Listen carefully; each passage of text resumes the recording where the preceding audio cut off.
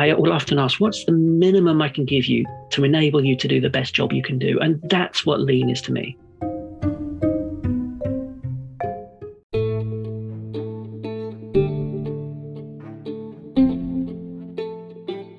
Hi everyone, thanks for tuning into Nodes of Design. To help support our mission spread knowledge, we have a very special guest on today's episode. Let's welcome Rich McCoy, who is a highly experienced creative leader who's passionate about his work and has led teams for TradeMe and National Wide Building Society. His creative endeavors have seen him working at celebrated agencies such as LBI, Isobar and Saatchi. He's currently contracting for Air France KLM via Isobar Paris, working from New Zealand. Apart from his day job, Rich also runs art practices, a vegan cooking photo blog, and mentoring a new generation of creatives. In this episode, Rich had shared great insights on lean design practices and how different is the lean word on the design side. We then spoke on what are the different ways in scaling lean practices across organizations without compromising on the quality. Then we spoke on how to use lean practices to increase rapid innovation and how design thinking integrated within the lean practices could help boost the productivity.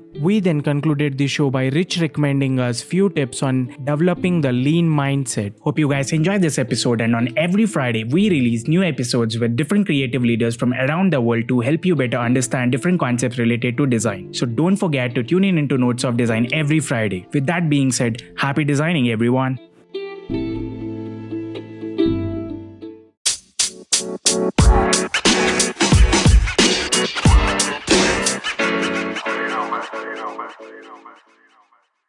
Hi, Rich. Welcome to Nodes of Design. It's a pleasure hosting you today on our show. Hey, how are you? Pleasure to be here as well. So, Rich, how was your day? It was wonderful. The sun is shining. We took a little road trip down to Akaroa.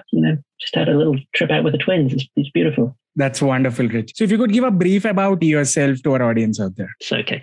So yeah, I'm Rich McCoy. I'm a senior design lead at the moment for Air France KLM. I'm contracted through Isobar Paris, but as you can see, I'm working from under the stairs in Christchurch, New Zealand, which means I get up at 2 a.m. in the morning and work through, then kind of sleep for most of the day. I got here a long time ago. I started in the mid-90s working in design after graduating from a fine art sculpture degree. Back when there were only a handful of us sort of really working in design. We were one of the first waves of designers, and the landscape was very different there, very, very different. We all felt like pioneers. And you get to count contemporaries like Jeffrey Zeldman and Christian Heilemann and these guys as your contemporaries, and it was fantastic. But things change and diversify, and the field got more complex and more interesting. But yeah, now I mainly kind of manage teams of design teams as well as working a bit hands-on for clients in-house and in agencies, and specializing in digital predominantly. I've done other projects, but it's mostly digital. Alongside that, I run a mentoring and coaching business for creatives, but that's not necessarily digital creatives. I work with everything from sort of leather workers and jewelers and potters and painters and poets and all that kind of stuff, and try and help them overcome a lot of those creative demons that they have, that you learn how to overcome when you're working commercially. And I paint still, and sculpt and make things and do everything I can to be creative around having a young family of 2 13-month-old twins. Thank you so much, Rich, for sharing this wonderful journey with us. So what are your tips to the beginners on how to start into creative fields? My main tip is to turn up and do the work. If you're interested in it, turn up and do the work. Don't ask for permission to do work. Just do it. Do it for yourself. Show enthusiasm and creativity and flair. And, don't wait for somebody to come and give you an opportunity. Go and make stuff. Prove to people you can make stuff. Network. Be friendly. Go out and talk to people and do things like this. Just be a good person, but do the right thing by people. It's every massive opportunity I've ever had in any field has been as a result of just being a good person. It's payback for doing right by somebody. And that's really important. And be enthusiastic and be focused. Thank you so much, Rich. So let's begin our episode today with design practices. So what exactly are lean design practices? So for me, a lean design practice is about getting the maximum return with doing the least work. Whether it's come about by me being sort of incredibly busy, juggling too many plates as a design lead and kind of doing pastoral care of designers and design teams and making sure that systems are working and such like this, as well as working on squad, you've got to learn how to make your use of time incredibly effective. So like I say, it could be laziness, it could be being too busy, or it could be through a love of, I've had a decades-long love of sort of both Taoist and Zen Buddhist principles. It's about being really effective with your time. That, in a nutshell, is what lean is for me. It's about getting the greatest return out of the minimum effort. That's wonderful, Rich. So we often hear this term lean manufacturing at the manufacturing production side of industry. So how is it there in the design world and the design side, and how could people implement it? I couldn't talk about manufacturing. I know nothing about manufacturing. But for me, so what it tends to do is that if I can get away with just giving a drawing to a development team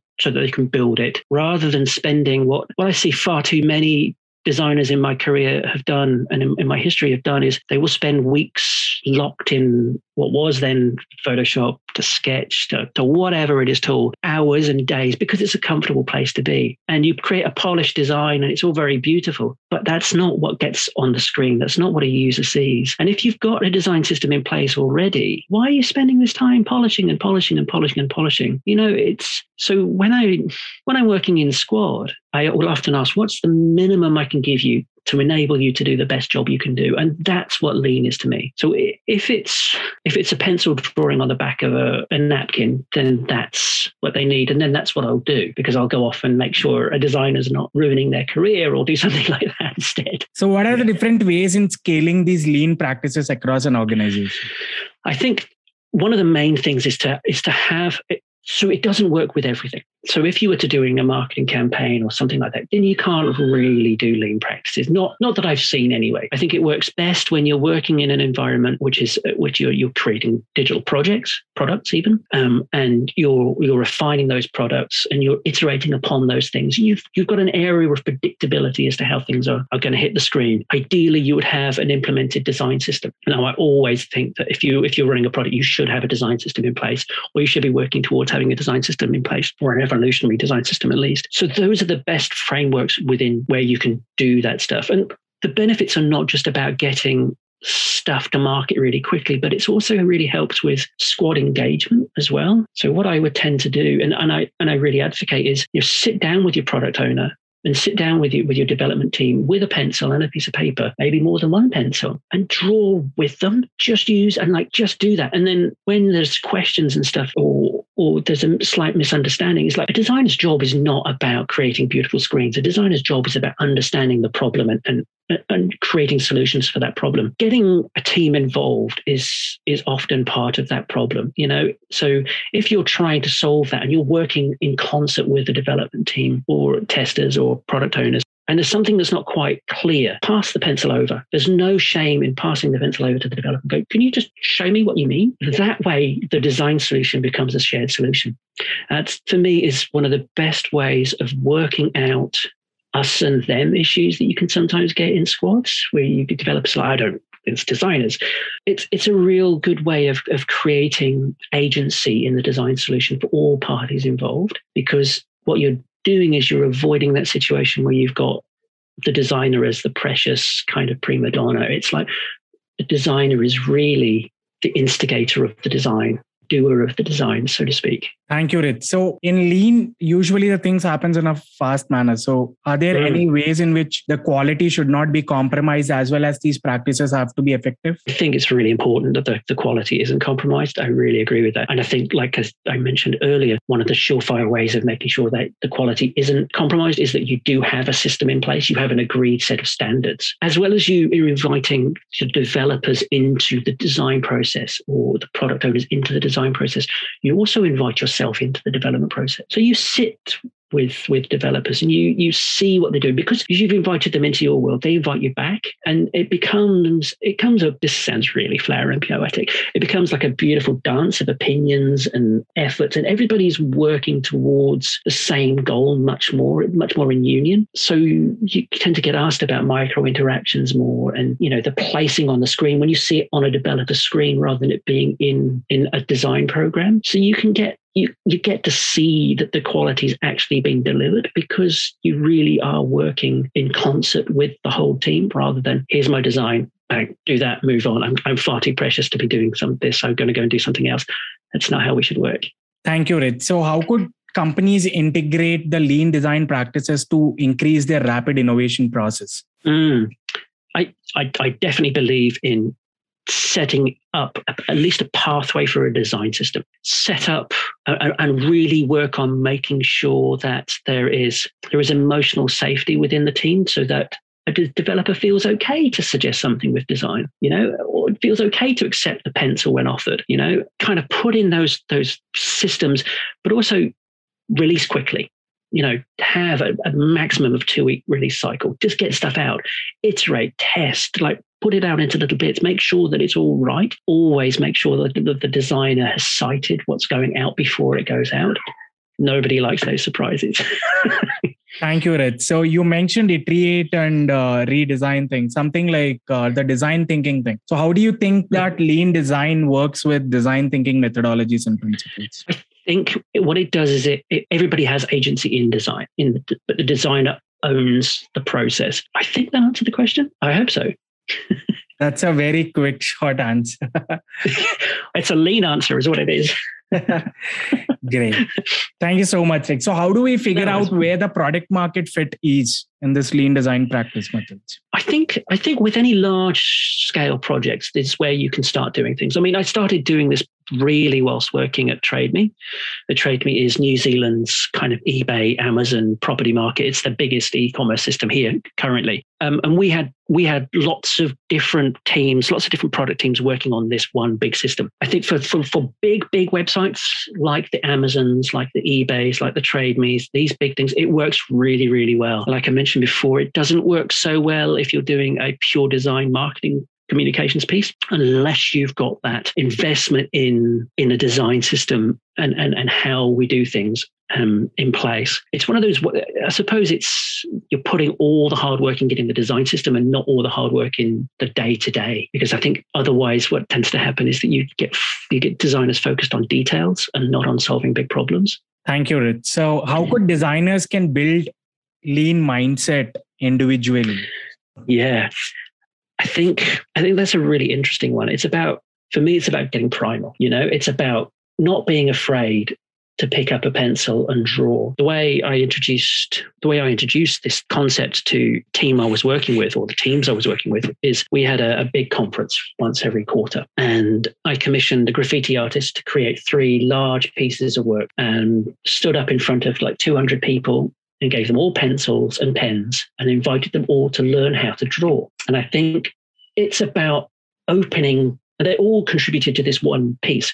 It's about opening up that dialogue. That's one of the main things that designers need to learn. It's about not being afraid to do what you did when you were young. Everybody drew when they were little. Everybody did. And it's incredibly fast and visceral. And if you just let yourself go with it, it's a really rewarding design process. You're still going to need to get on the computer and go in your design programs and polish certain things. But if you can get away with doing it with a pencil and paper, do it. That's great, Rich. So as you mentioned, trust, humility, and courage is a very important factor in building a lean mindset. So oftentimes when we collaborate in larger circle, it's not required that everyone has these circles. So how could an individual can incubate these into other people?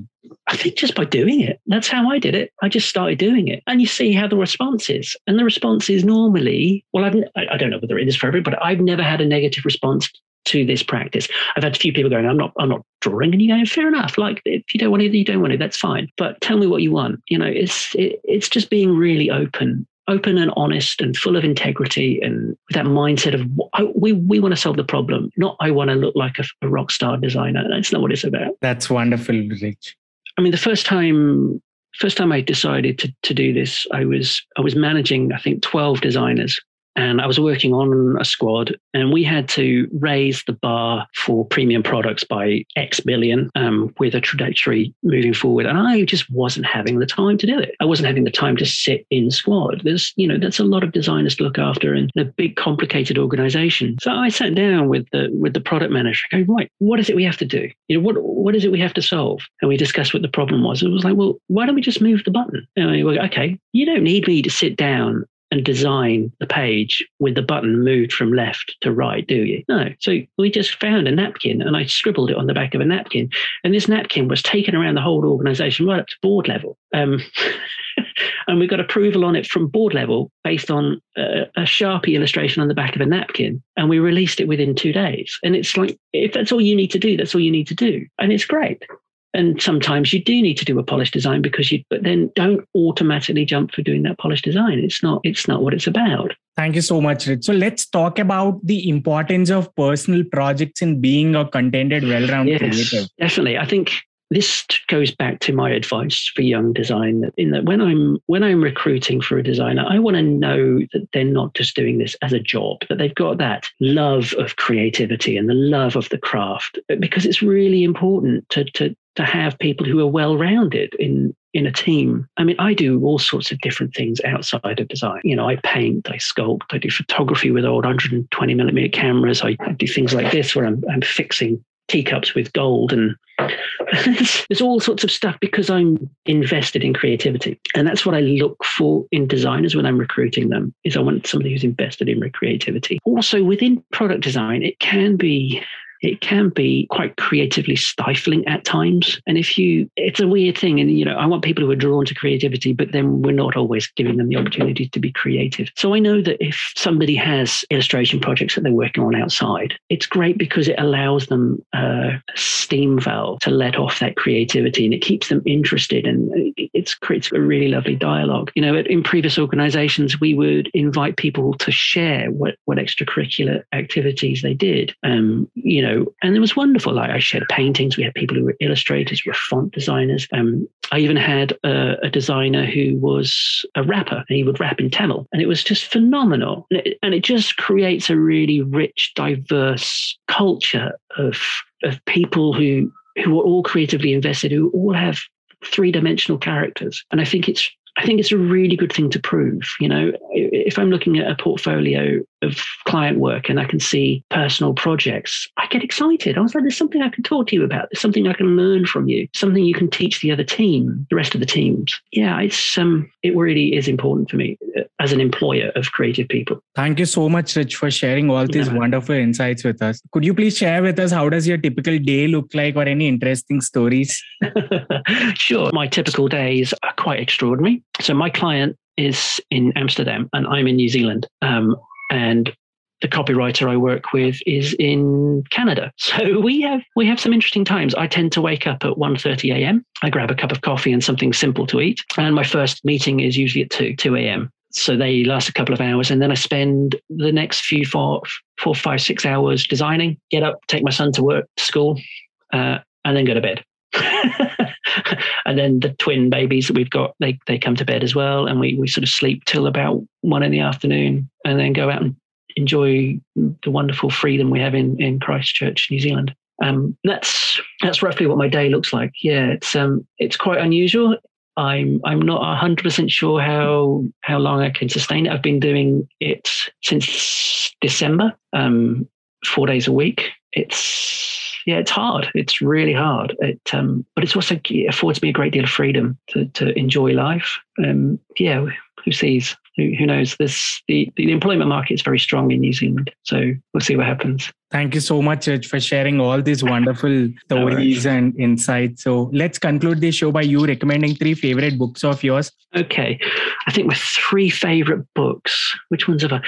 There's Dr. Seuss's The Places You Will Go. I read that to children, and it's one of my favorite books to buy for friends who have children. It's a wonderfully inspiring story. I know there's been some stuff going on with Dr. Seuss recently. I don't really know the details of it. I don't think that it should get in the way of this wonderful, inspiring story that's very real and honest. Sometimes you'll win and sometimes you won't. That's a cracker. As a child, now I'm quite badly dyslexic. And as a child, the first book I read was, I think I was about 11 or 12, was the whole Lord of the Rings series, which is kind of ironic seeing as I'm now in New Zealand. As a sort of flight of fancy, it was just phenomenal. It got me interested in books. It got me interested in literature. You say what you want about the quality of the writing and whatever. It was just a phenomenal book as a young man. And the third one is what I have on my desk right now. And it's a book I go back to over and over again. And I'm going to try and pronounce the guy's name. It's a Japanese name, so I'll probably do it really badly. It's Shunryu Masuno, and it's called Zen, The Art of Simple Living. He is a Zen monk who's written these books about just normal life and how to take those principles into normal life. I find that approach really helpful when things are very stressful, and really helpful just as a general way of living. Those are my 3 books. With regards inspirations, wow, that's a long one. It's difficult to choose just 3 people, because I think there are so many people that inspire you in one way or another. I was fortunate enough to work with an artist called Ralph Steadman. He's somewhat infamous in the art circles. He was the illustrator for Hunter S. Thompson, so quite renowned. He just turned up, I think, after my 21st birthday at university, and I'd known his work and admired his work, and they just asked me to film him doing screen printing. I was like, oh, okay. I was quite badly hungover, but I kind of figured having hung out with Hunter S. Thompson, he'd seen much worse. And it was just a really, really wonderful experience as a young man to spend time with somebody who was so accomplished in his work and so confident in his own personal brand and his eccentricity. And I can remember we were sitting around and we were eating cucumber sandwiches, which is very English, very, very English. And he said, he sort of joked, and he signed a piece of work. He said, a piece of work is not a piece of art unless it's signed. And he was like, nah, that's rubbish. A piece of art is not a piece of art until it's sold. And it's a wonderfully crass, but a beautiful approach to viewing art. It's like, in this day and age, you've got to make a living. And so that was really helpful. Second inspiration, I think, would be the wonderful late Vaughan Oliver as a designer. Now, he was the record cover designer for 4AD Records when I was growing up, 23 Envelope. And so he did record covers for Pixies and Throwing Muses and all these wonderful bands that I kind of found myself getting really interested in as a young man. And, I started painting leather jackets. And so I ended up painting his work on leather jackets. And just randomly out of the blue, I got an email from a guy called Simon Lebastalia. And I recognized the name, and that was the photographer that worked with Vaughan. So a lot of the work I was actually doing was Simon's work. I put a screensaver together for a band called Tortoise in America, and he downloaded it and he just wanted to talk to me about it. You're somebody whose work I admire. And then I got talking to Vaughan Oliver as well. So it's wonderful, these 3 in that case, but people whose work has inspired me that I've ended up kind of knowing. Unfortunately, Vaughan passed a couple of years ago, but I found his approach to work really whimsical and beautiful. It's not UX work or anything like that. It's just beautiful design, like inspiring design that, and record covers design is one of those things that I really want to do more of. I've only done a handful of them, but I find it so inspiring. It's such a challenge to be able to portray the emotive qualities of a piece of music in a visceral form. It's something I want to do in some personal projects with regards to poetry. And who would the third be? I think Mark Rothko, the painter, the modernist painter, Mark Rothko. Because of the love of lean, I think Mark Rothko achieves so much by doing what looks like very little. They're color blocks. They're very heavy. And, I remember somebody saying that the Mark Rothko room at the Tate was one of the most serious places on the earth. It's probably a little bit pompous, to be fair. It's a painting, but I get it. There's a lot achieved. It's almost like visual haiku. There's so much depth achieved with so little. and it's closes the circle on the thinking about lean for me. It's like you do so much by doing so little. Thank you so much, Rich, for sharing all these wonderful recommendations with us. We are looking forward to hosting you again in our upcoming episode. Thank you so much for your time. Thank you, Tej.